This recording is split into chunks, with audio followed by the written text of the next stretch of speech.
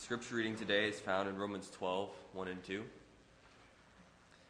Therefore I urge you, brethren, by the mercies of God, to present your bodies a living and holy sacrifice, acceptable to God, which is your spiritual service of worship. And do not be conformed to this world, and be transformed by the renewing of your mind, so that you may prove that the will of God is that which is good and acceptable and perfect. May God richly bless the reading of his word. Amen. You may be seated. Have your Bibles open to Romans chapter 12.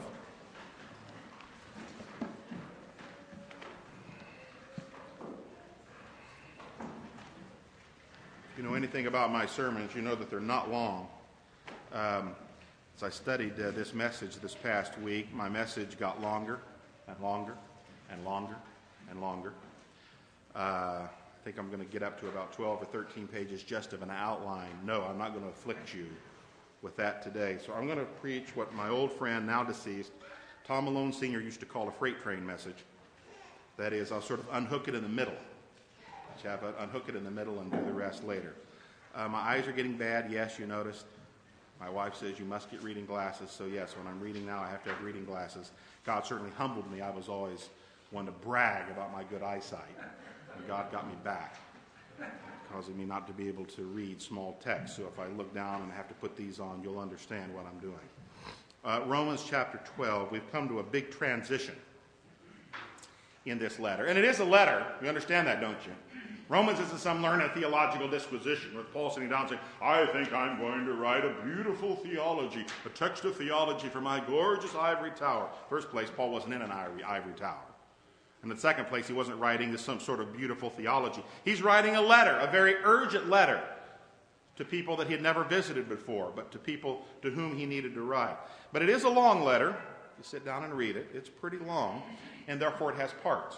I mean, if you wrote a letter, a really, really long letter, you'd know that you'd have to put some parts in the letter. I mean, you wouldn't write about one thing. If you wrote like a 17-page letter, it probably wouldn't be just about one thing. You'd write and then you say, okay, there's the next thing I need to do. Well, that's essentially what Paul's doing here in what we call chapter 12. You know, originally there weren't like chapter headings, right? Does everybody understand that? And verses. It's just for ease of reference. So I wouldn't have to say, go about halfway through. Everybody, count the paragraphs. No, this is just for ease of reference. But we've gotten about 2/3 of the way, maybe even more, through this letter. Long letter, it has parts. Well, thus far, Paul's been completing his discussion of what we can call a gospel worldview. You remember, if we reduce it to 3 parts, essentially what the gospel worldview is: creation, sin, redemption. If you understand those 3 things, you'll understand at least the basics of a gospel worldview. First of all, creation. God created everything in 6 days, rested on the 7th, and he created everything to be good. The physical universe is good. It's not inferior, it's good. Like this, apart from sin, is good. Physical things are good. Nothing wrong with them. Food is good. It can be abused, but it's made originally good. But of course, what did man do? Man sinned. And of course, sin. By the way, what is sin? The transgression of God's holy law. We sin and we break God's law. And that elicits or brings down God's judgment. And so Paul says in Romans chapter 3, he says that both Jew and Gentile, remember what he says, the whole world stands guilty before God. And he uses this language even that Job used. I put my hand over my mouth. Every mouth. Remember he said that in Romans 3, that every mouth may be stopped. It's as though we're standing in the great heavenly tribunal and God says, you did this. I was a good God and a gracious God. And you broke my law in this way and this and this. And it's as though you say, but I would you be... And then you go, I'm talking to God. There aren't any excuses. And you go like that. That's kind of the image that's used in Romans chapter 3. Children, by the way, that means you. You're all sinners. You need to trust in Christ alone for salvation. You won't make it on your own. You're not good enough. So I'm not really bad. I mean, I'm not old enough to commit adultery and kill anybody. And I'm not too bad. Yeah, you're pretty bad. You need salvation in Jesus Christ. You need to trust in him alone for salvation. And that leads to the third thing. We have creation, we have sin, and the third thing is, do you remember? Redemption. Salvation and redemption.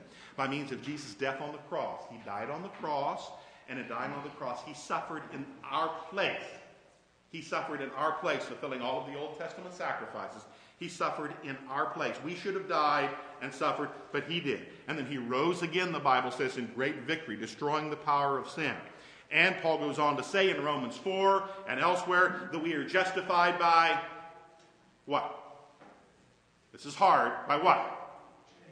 Faith. What does that mean? As our total trust in Christ. We cast ourselves completely on him. We're not justified by our human achievement, because then, of course, the Bible says in Ephesians, we can boast. Wouldn't that be amazing, going to heaven? If we could be saved by our good works, couldn't you imagine going to heaven and somebody strutting around saying, I'm here because, I was pretty good. Can you imagine someone in heaven you would be banished to hell just for saying such a stupid, inane thing. We're saved totally by the grace of God and what Jesus Christ has done. Therefore, justification or righteousness comes to us only by faith. Now comes in Romans chapter 12. That was just a quick summary of the first 11. I could go on and on. Remember, we talked about the Jews and predestination and so many other things, but that's just a quick summary. Now we go on to what we might call in Romans chapter 12 onward to application. Now, as Christians, we must, our faith has to be both mental and applicational. By mental, I mean we have to believe certain things. Does everybody here understand that? That's one of the reasons that we confess the creed every week. Christianity is not a faith in which you say, well, if I just do good things, if I don't harm anyone, if I'm kind to other people, that's enough. That may be true of other faiths. That's not true of Christianity. Christianity has a doctrinal or theological, intellectual content. In other words, you have to believe certain things in order to be a Christian, and if you don't believe them, you will go to hell. Now, that may not be very popular, and of course, you know me, more than anything, my popularity, right? That's why we have to confess the faith. That's one reason we confess it. There are certain things you have to believe. You have to affirm. Young people, children, do you understand that? You have to believe things in your heart. So then Paul says here in the first verse of chapter 12, he says, I beseech you. Now some of you other translations, how is that? It's translated differently. Some of you, does it say appeal to you? Do some of your translations say appeal? Urge. Some of you say urge. Any other ones? Okay, essentially that translation of that word, it's a very, very strong word. It's what we would call like a pathos-filled word. He's saying, I'm really asking you. Sometimes it's translated, almost beg. We would almost say, not quite that strong, but almost. He says, please listen to me.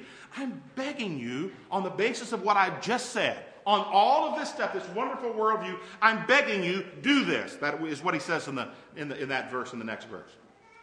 That Greek word also has a real note of authority behind it. It's not just, I'm really begging you, please. It's like, I'm really imploring you under divine authority. This is what you need to do. That's what Paul's saying. So then, two things in these verses, and I'm going to go over them briefly today. First, he calls us to bodily sacrifice. Did you see that? He says, I beseech you, brethren, by the mercies of God, that you present your bodies a living sacrifice. Bodies? Where'd that come from? Bodies? What's that supposed to be? Now, that's obviously a metaphor. He's not asking them to climb up on an altar and to be burned and killed, though there have certainly been many martyrs for the faith. Even today, and maybe some of our children or grandchildren may be martyrs for the faith. No, he's extending what he said earlier in chapter 6, verses 15 to 17. Do you remember Paul's appeal at that time? What he says? He says, yield your members. Now, refresh my memory. What does Paul mean when he uses the term as it's translated members in the book of Romans? Yield your members. Do you know what he means? It means like your hands, your arms, your members. So, hey, is that a part? Hello, is that a part of your body? He doesn't say, yield your interior spirit. We live in an interiorized Christian world today. You know what I mean by that? It's as though, I only need to believe in Jesus, and I only need to be close to him and be close to God, just kind of in here. Of course, and that's true. But it doesn't have to be reflected out here. It's as though, essentially, the important thing is my mental capacity. If I have the right mental attitude toward God, and if I mentally sort of love Jesus, then everything is okay. And what goes on out here physically, that doesn't really matter. That's low and base. Friends, that may be a popular teaching today. That's not the biblical teaching. That's not Pauline teaching. He says, yield your members instruments to God. And here he goes, and he says, your entire body. Now, it seems what he's referring to here is specifically to Old Testament sacrifices. But we need to understand that there were two main reasons sacrifices were offered in the Old Testament. One of them is the obvious one. And it's what? Sacrifice for sin. Right? Does everybody understand that? You sin in the Old Testament, and to Israel, and even before Israel, you bring the sacrifice. And you give the sacrifice before the Lord. You don't have to die because you have a substitute. That's called substitutionary what? Atonement. Substitutionary atonement. That's one of the main reasons for sacrifices in the Old Testament. But you need to understand, that's not the only reason. So what? I mean, the animals are killed in the Old Testament, and there's the great day of atonement, and the animals are killed so that we don't have to die. The Jews didn't have to die. And Jesus is the fulfillment. He is like the Lamb of God. He's killed for us, and that's kind of what they were all about, and that's all they were all about, right? And if you've read the Old Testament, you know that's not true. In the Old Testament, the sacrifices were also often given for gratitude and for homage to God. Let me give you an example of that. This is beautiful.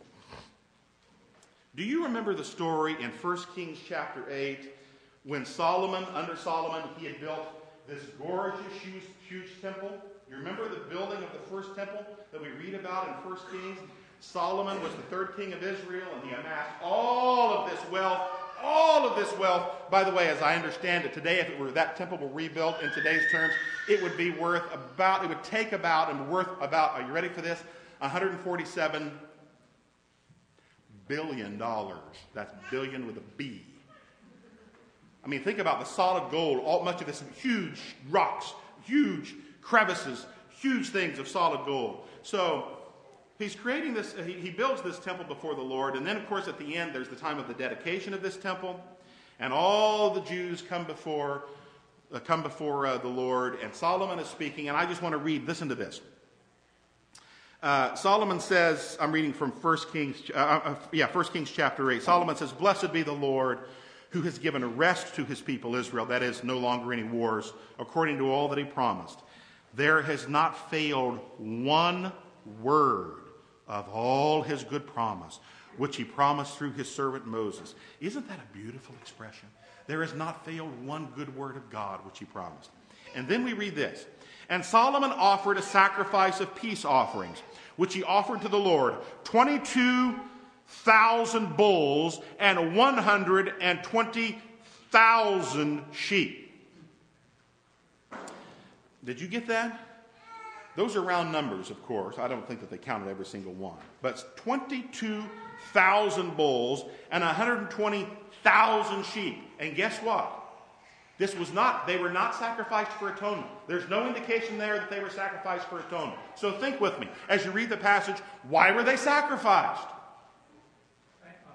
A thank offering to God. A thank offering to God in gratitude for all that he had done. We have another example of this. I was just reading this morning in John chapter 12 and Matthew chapter 26. We read that Jesus is in Bethany. He's in the house of three of his friends, Mary and Martha and Lazarus. And Mary comes, the Bible says, Mary comes with some very expensive perfume. A pound of perfume. And today it would be worth about, as I understand it, $4,000 or $5,000. You say, well, I've never seen any cologne or perfume that expensive. Trust me, there are places in New York you can go and get perfume and cologne that's $5,000 to $10,000. Like one little drop of it would be worth hundreds of dollars. Yeah, so she brought this and anointed, the Bible says, Jesus' feet. And the other parallel accounts say that his whole body, so probably she started with his feet and anointed his whole body for the burial. And what did Judas say? Do you remember? And the Bible says other disciples too, but particularly Judas. You remember what Judas said? Unbelievable. He was the economist. He was the great economist. Why this waste? This could be given to the poor. Doesn't that sound very pious? And how did Jesus respond? He says, you don't understand. She's done this for my burial. The poor will always have around, but you're not going to have me around all the time, and I am more important. So she was willing to sacrifice, make a great sacrifice, and waste this on Jesus Christ. Paul's essential point here is that we should be willing, can I put it this way, to waste our entire lives on Jesus Christ for all that he's done for us. Now, Jesus Christ, the Bible says, paid a lot for us on the cross, And according to the Word of God, he's worth our sacrificing everything for him. The supreme sin, A.W. Tozer used to say, the supreme sin of a profane society is ingratitude. That's essentially what Paul himself said in Romans chapter 1. What was the main mark of apostasy, Paul said, speaking of the Gentiles? When they knew God, they didn't glorify God as God. And essentially, isn't that the sin of a profane world today? That God is very good. God gives us, on the whole, good health, and he gives good children, and he gives us good food. And even those who grow up in cultures like, in third world countries, where we in America would think it's very, very difficult, but, that's true in some cases, but even when we're overseas like that, and even when we're in third world countries, people do eat, most of them eat, not like we do, and they breathe God's good air and they enjoy it. God actually is a pretty good God. In fact, he's a wonderful God. And yet we turn our backs on him. That's the supreme sin of a profane society. So Paul essentially says that we as the people of God, on the basis of what God has done for us in Jesus Christ, what we are called to do is to waste our lives on him. Are you willing to do that? To present your bodies a living sacrifice? Let me go back quickly to bodies. There's no dualism in Paul's thought. By bodies, he means the entire person. Your mind, your environment, your time, your money, your children, your entire future. It all belongs to God. It means we can't have an interiorized Christianity. A Christianity in which we say in the morning, Jesus, I love you and I want to be close to you. And it's nice to be close to you and to talk to you, and then we basically live our lives like everybody else. A Christianity in which we don't give our money to him. A Christianity in which we don't do good works for others, like as we're talking, making meals for those who need meals. A Christianity in which we don't talk to others about the faith or share the gospel. A Christianity in which we don't live out the faith where people can observably say, oh yeah, that person's probably a Christian. Not because they're loudmouth. I can just tell by the way that they walk and things that they say. I can tell because this person, their faith affects their whole life. That's what Paul is talking about. That's what he's talking about. Wasting your entire life, offering it as a sacrifice. Giving your body to him.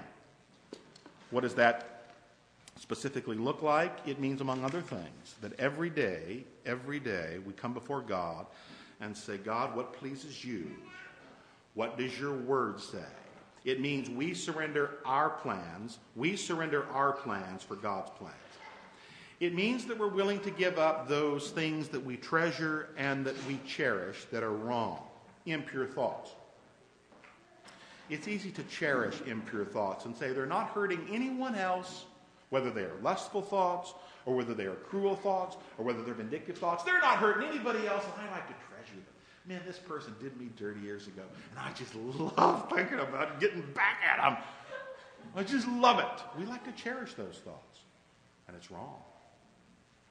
A manipulative personality, men manipulating women, women manipulating their husbands. Well, I know exactly what I can do and say and cry at just the right time, say what I want to get my husband to do what I want him to do. That is a sin. And husbands can do it with wives also. You say, but that's just a little minor thing, and that's not a very serious thing. But you see, when you give your lives and bodies a sacrifice to God, you're giving up all of that. Get even at all costs. Remember this, God doesn't want much. He just wants everything. He wants and deserves everything. You say, well, Andrew, that's kind of a hard bargain. Yeah, that's exactly what Paul's saying there. It's kind of a hard bargain. He wants us in the totality of our being. He goes on to say, notice, give a living sacrifice wholly acceptable to God. What he's arguing there theologically is that we don't offer God the old man, but we offer to God the new man, or the new person that he spoke of in chapter 6. As in the Old Testament, God demands holy sacrifices. Holy, not just W-H-O-L-L-Y entirely, but H-O-L-Y, righteous. Today, even alleged Christians poke fun at holiness. There is this postmodern attitude that is just sort of cynical about holiness. Well, yeah, they look holy, but if we really saw in their hearts, they aren't really holy. It just assumes everybody's hypocrites. And of course, without Christ, we are hypocrites and without the power of the Holy Spirit. But that's just really sad, because we're called to live holy lives. And God doesn't think it's funny. He demands holiness. He demands holiness. One of the most wonderful things with you precious young people here, and your children as you grow up, if it can be said of you, so-and-so lives a holy life. A holy life. When people look at you and they say, you know, this person, his language is godly language. He has a zeal for God. Whatever his hand finds to do, he's a very hard worker. He's on time at work. She's very faithful with their children. The young person is very faithful at school. In other words, there ought to be, how can we put it this way, as Francis Schaeffer might say, observable righteousness. Now, we tend to often equate that with Phariseeism. Well, if you can see it, it has to be somebody has to be trying to be better than somebody else. That's false. You can't see somebody's motivation.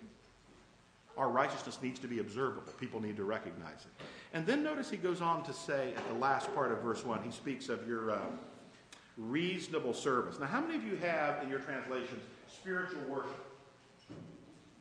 Your translation says spiritual worship. Okay. Now, that's not necessarily bad, but actually on this point, the older translations are better. The translation there should be reasonable or rational. Essentially, what it means is that with that word that's translated sometimes spiritual or reasonable in the King James, what it really means is that we have to have a worship that's very conscious. That is, that we think about.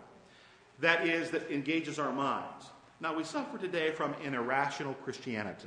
We suffer from a Christianity that glories in irrationality. It brags about its anti-intellectualism. Even takes it as a badge of honor. Oh yes, this is certainly true in some of the emergent churches and various others. There's sort of a non-theological, or shall we say it, relational Christianity. And the church then becomes what we like to call the holy huddle. That's what I like to call it, the holy huddle. Essentially, church is just fun. You just come to church and get together. And isn't it fun to see all my friends? Fun to be at church. And some guy gets up there and he talks. He's really cool. And he talks for about 10 minutes about how we can just kind of sort of be nice to Jesus and how Jesus is nice to us. And it's just kind of fun being in church. Now, of course, I'm exaggerating a little, but not very much. In churches like this, there are, and I'm not having a bad attitude. God loves all believers, and I love them all, thank God. But this happens to be an application, I believe, of what Paul is saying here, and it has to be made.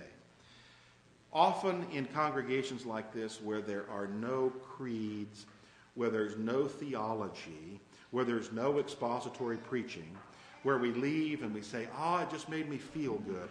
I would suggest to you that when Paul says our worship has to be reasonable or rational, he would have no interest in that form of Christianity. Worship is rational, it is reasonable, and it deeply engages the mind. And I would say that worship that circumvents the mind is not biblical worship. Now, is the other extreme wrong? Yes, it is. The church is not a lecture hall. Or you come and the minister just stands up and delivers some beautiful lecture and people are just falling off. People tend not to do that when I preach, not because I'm great, but because I'm loud and boisterous and annoying. So if you leave church and you feel like, well, I felt good today, I was really juiced up, but there's no engagement of the intellect, I would suggest to you that Paul would say, you got a problem.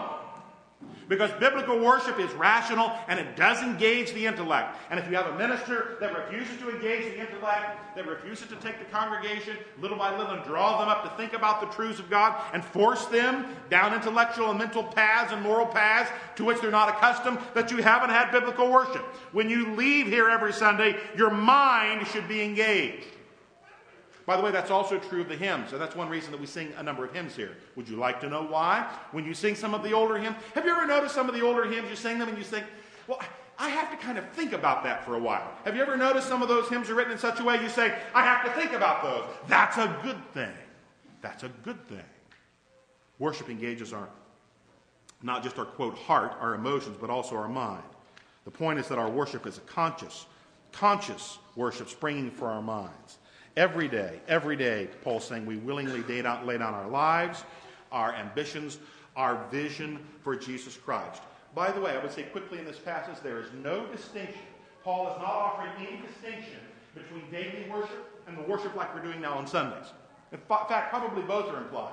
Some people say, well, this is just sort of obviously talking about Sunday worship because that's the only time when that's kind of our jazzed up, important worship. Paul never would have said such an inane thing.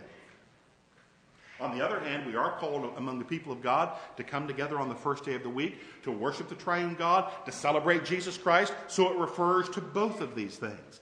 That is why every day we as individuals commit ourselves to God in worship.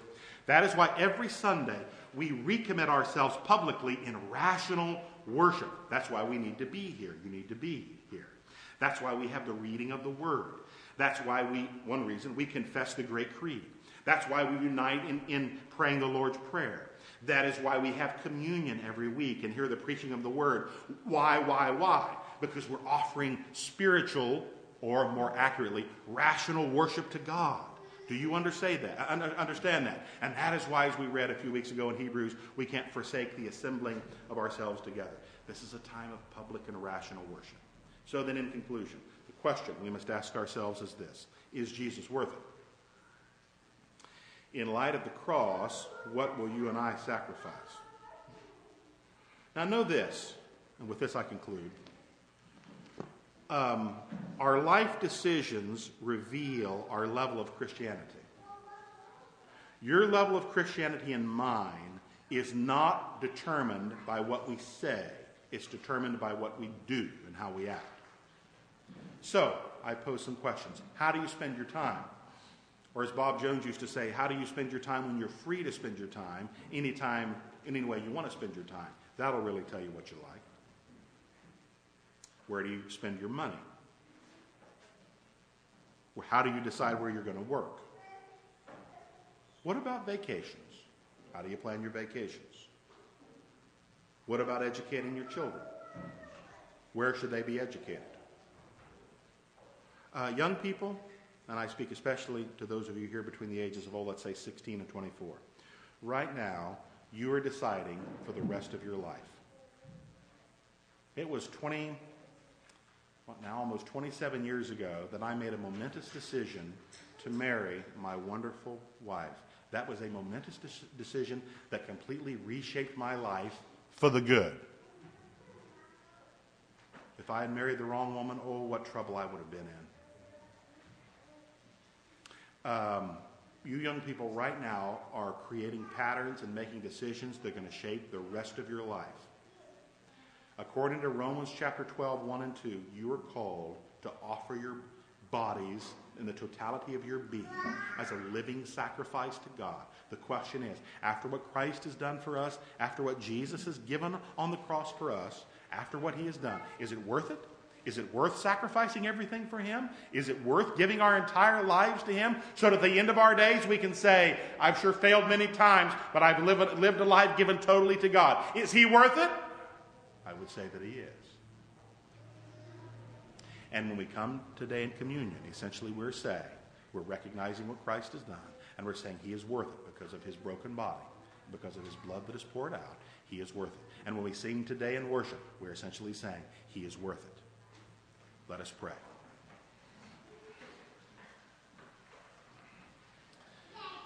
Lord, these are very sobering verses that Paul wrote about 2,000 years ago to the Romans, that on the basis of the gospel worldview that he articulated, we're to offer our bodies a living sacrifice and wholly acceptable to you. Forgive me, O God, for not living a holy life. Forgive us, O God, for not living holy lives. Lord, forgive us for capitulating to what Francis Schaeffer called the forms of the world spirit. Forgive us, O God, for wanting the applause of an age that is hostile to you, rather than wanting your recognition and your well done. Thank you, Lord Jesus, for what you've done for us on the cross. And as we come today to this table and recognize your poured out blood and your broken body, use it, O God, to strengthen us to fight the world, the flesh, and the devil. Help the worship in this congregation to be rational, as Paul said, reasonable. Not in the eyes of the world, O God, but in your eyes. May our minds and hearts and entire lives be engaged. Bless Michelle as he leads us. Fill us with your spirit. When we sing today, as Matt and the worship team lead us, Lord, help us to sing from our hearts with great joy. We know that, O God, according to the Psalms, that our singing is a reflection, O God, of the Spirit within us, as even Paul wrote in Ephesians and elsewhere. Bless us, O God. Bless the dear saints here. Help us to encourage one another in the faith. Be with all those that are away. Do this, Father, for the sake of your Son, Jesus, who is our Lord and our King. Amen.